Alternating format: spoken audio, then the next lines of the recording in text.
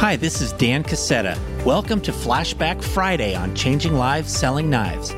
This podcast was created to share inspiring stories from people who are positively impacting the world using lessons and skills they first learned from selling Cutco knives with Vector Marketing Corporation. Episodes feature some of Cutco's most prominent alumni and top-achieving current leaders. Flashback Friday is your chance to hear a short piece of one of my favorite past episodes. We'll hand-select the best nuggets to share with you in this short form. The lessons of the Cutco Vector experience are numerous, are compelling, and are real-world concepts for business and life. Thanks for pressing play. Let's get on with today's flashback.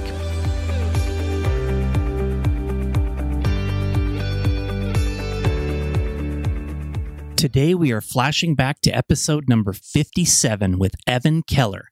Evan is one of the top performing and most respected leaders in the Cutco Vector Marketing sales organization.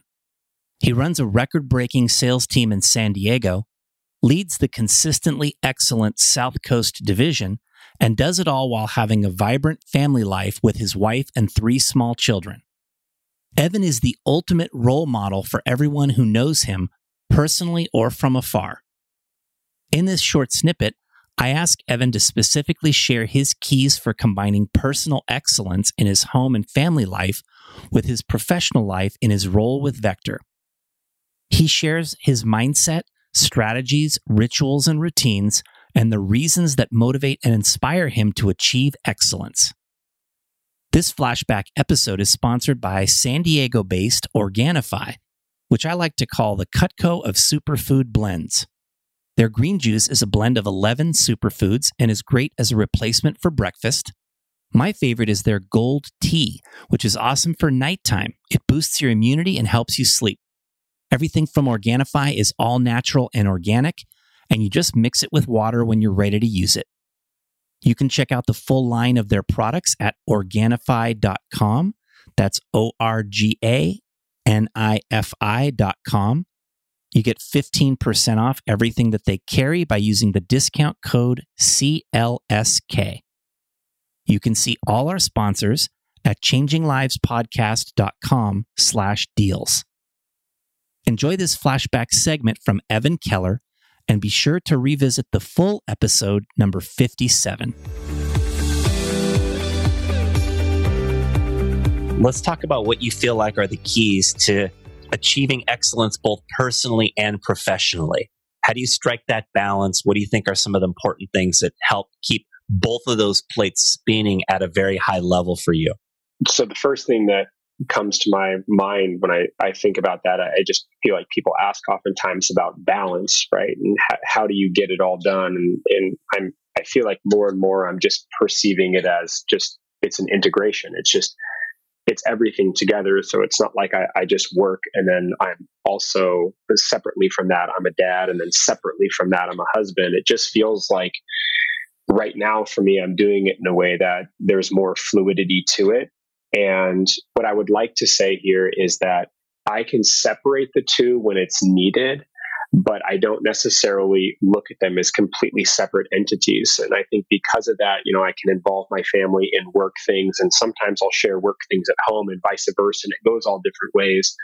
But the number one thing that I think helps me have some type of separation is that particularly this year, Dan, I've really made a decision to be intentional with my time. Wherever we are, we need to be there.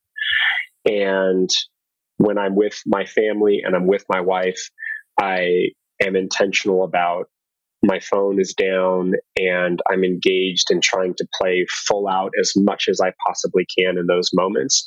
And even though I might spend most of my time in my business, the time that like literally hours, but the time that I'm actually spending with my kids or my wife resonates at a bigger level when I'm showing up for the hours that I am putting in. So I'm trying to be as intentional as possible about that. And then when I'm at work, I'm choosing to work and making sure that I make those hours really, really count. So that way I don't have anything hanging over my head. I feel like a lot of managers in our company oftentimes get caught up working a lot of hours without necessarily being effective in those hours. And I'm certainly guilty of that over the years. For sure, this year, I'm guilty of that. It's an ongoing process to get better, but I've just really decided to be intentional about where where I am, I'm going to be there and be as focused as I possibly can. And because of that, the business will bloom, and then my marriage and relationship with my kids will bloom even more. So that's something that I'm spending a lot of time thinking about and trying to put into practice on a daily basis. What are some of the most important activities in your work that you feel like enable you to be the most effective? What are the things you're doing on a day-to-day basis that bring out the best in yourself and your people? Yeah, so I think the number one thing for me now, trying to scale my organization, is planning and forethought. Doing vision casting. How do I want things to be? Where do things need to fall? So that way, because everyone in my organization is looking to me for the answers and to lay out a framework and an outlay for how things need to be ran and what programs are going to be stressed, which ones are going to, we're going to put on the back burner, so to speak. And so because of that, my best time is spent on planning. And that is something, by the way, that I like the least about my position. I dread planning, but I know that when I get it done, the feeling, just like anything else, like when I get it done, it feels so good to have accomplished that. Another thing that I find now is very useful for my time is what I invest into my brain, what I'm reading, what I'm thinking about, what I'm journaling, what I'm absorbing. This year, I really feel like I've turned it up a different notch and absorbed a tremendous amount of content, but that allows me to stay fresh and bring different themes and ideas to my people, where I feel like in the first 3 years as a division manager, 4 years, maybe there might have been more recycling of content. And so now I feel like I'm bringing new things, which really invigorates me. And then another thing, you ask, where in my work are people getting the best of me? And I feel like my best work is obviously running leadership events for my organization, right? Our leadership academy program and our management development program. But I feel like I'm at my best when I'm doing one-on-ones with people and I'm getting a chance to peel back layers and ask questions and have purposeful conversations with them. And that's when I feel most invigorated with my position. So, and that's the best way I can use my time as a division manager. What else do you feel like is important in striking that balance between your business success and your personal success? What else comes to mind? So something that comes to mind immediately is I'm a big believer that, the people that are around us that influence us really make a difference in if we're able to push something forward or we stay stagnant or if we're pulled back. So something that's really key for me in terms of striking a balance is having, for anybody that's listening to the podcast who does have a significant other, wife or otherwise, is to make sure that it's communicated really effectively from where I'm going to use my time, because I feel like if I don't do a good job setting expectations, then somebody's let down, right? And it could be my kids, it could be my wife, it could be my peers, it could be my friends, it could be my region manager, right? If I don't talk openly about what they can expect of me. And so that really helps me strike a better balance. So when, for example, everyone who's in our business knows we have big push periods, and one of the keystones of having a great sales push is talking to other people about what you're going to do, so they know when you're working really hard and when maybe you're taking the foot off the gas just a little bit. So that helps me strike that healthy balance. So particularly for my wife, so she knows exactly what she can expect of me when. And then, Dan, something else that immediately comes to mind for me is that I find that I'm at my best when I'm ritualistic.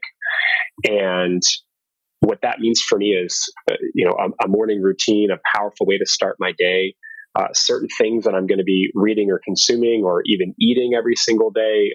And then also how I'm going to do a Monday, how I'm going to accomplish a Tuesday, how I'm going to flow through a Wednesday, and making sure that that's all planned out really, really well. So if I'm on my rituals for how I do that, I'm more effective, I'm more productive, and I'm better at what I do, and I get more done, which then, as a young district manager, I had a lot of guilt because I didn't get everything done. It's hard as a solopreneur, but when you start to build people and other parts of your organization can grow and scale, more can get done at an effective level. And I could get a lot of that stuff done in the quote business hours. So that way, when I came home, I could play big at home.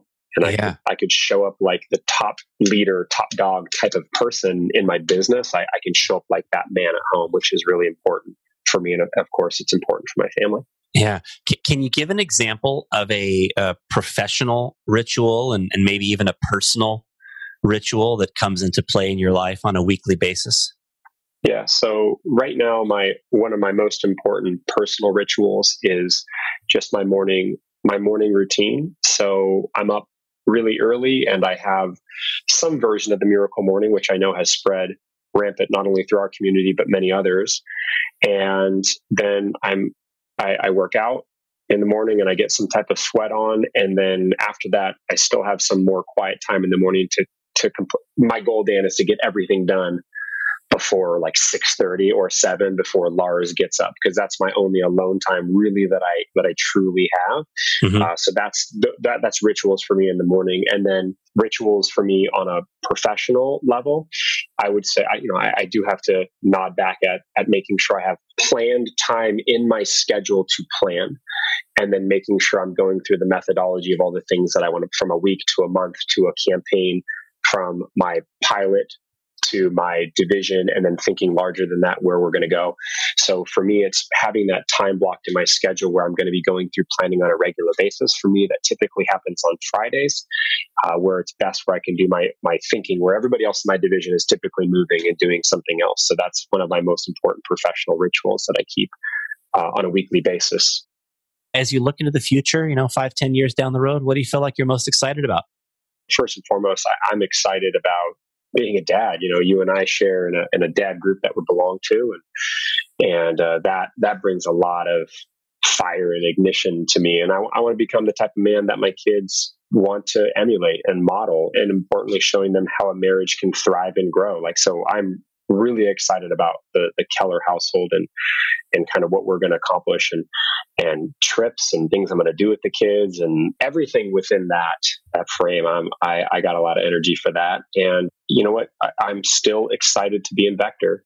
Not every day is an exciting day in business, but when I look over the entire year and 5 years and 10 years, there is so many things that I can be excited about here. So I'm working to build a formidable division with inspired leaders that are going to create more leaders in the upcoming years. And I'm excited for my district manager team and our management candidates and the whole nine. So that definitely brings a lot of energy for me in the next 5 to 10 years and where I think we can take our business. I've shared before with the company where it's like, I feel like people came out and they watched everything that was going on in the organization. They might not be impressed if you showed up for one day, but if you showed up for 365, you might understand why we've had some of the success that we've had. There's still a lot more that's on the table. There's more I definitely want to get. But I think for me, it's just been being willing to show up. I don't feel that I've ever been extraordinary at any one aspect of the business, but the ability to get up and do it every single day for a length of time with zeal and resilience has created what we have now. And looking back, I feel like that was the major factor for me in being willing to put my head down for years and years and years, because I knew where I wanted to get to later. Thanks for listening. If you enjoyed today's flashback episode of Changing Lives Selling Knives, you can find the full episode and show notes at changinglivespodcast.com. You can also sign up there to receive free resources from me and some of our amazing guests. Please consider rating or reviewing us on your podcast player and hit the subscribe button so future episodes are automatically downloaded directly to your device. This is Dan Cassetta signing off. We'll be back in a few days for our next story about changing lives.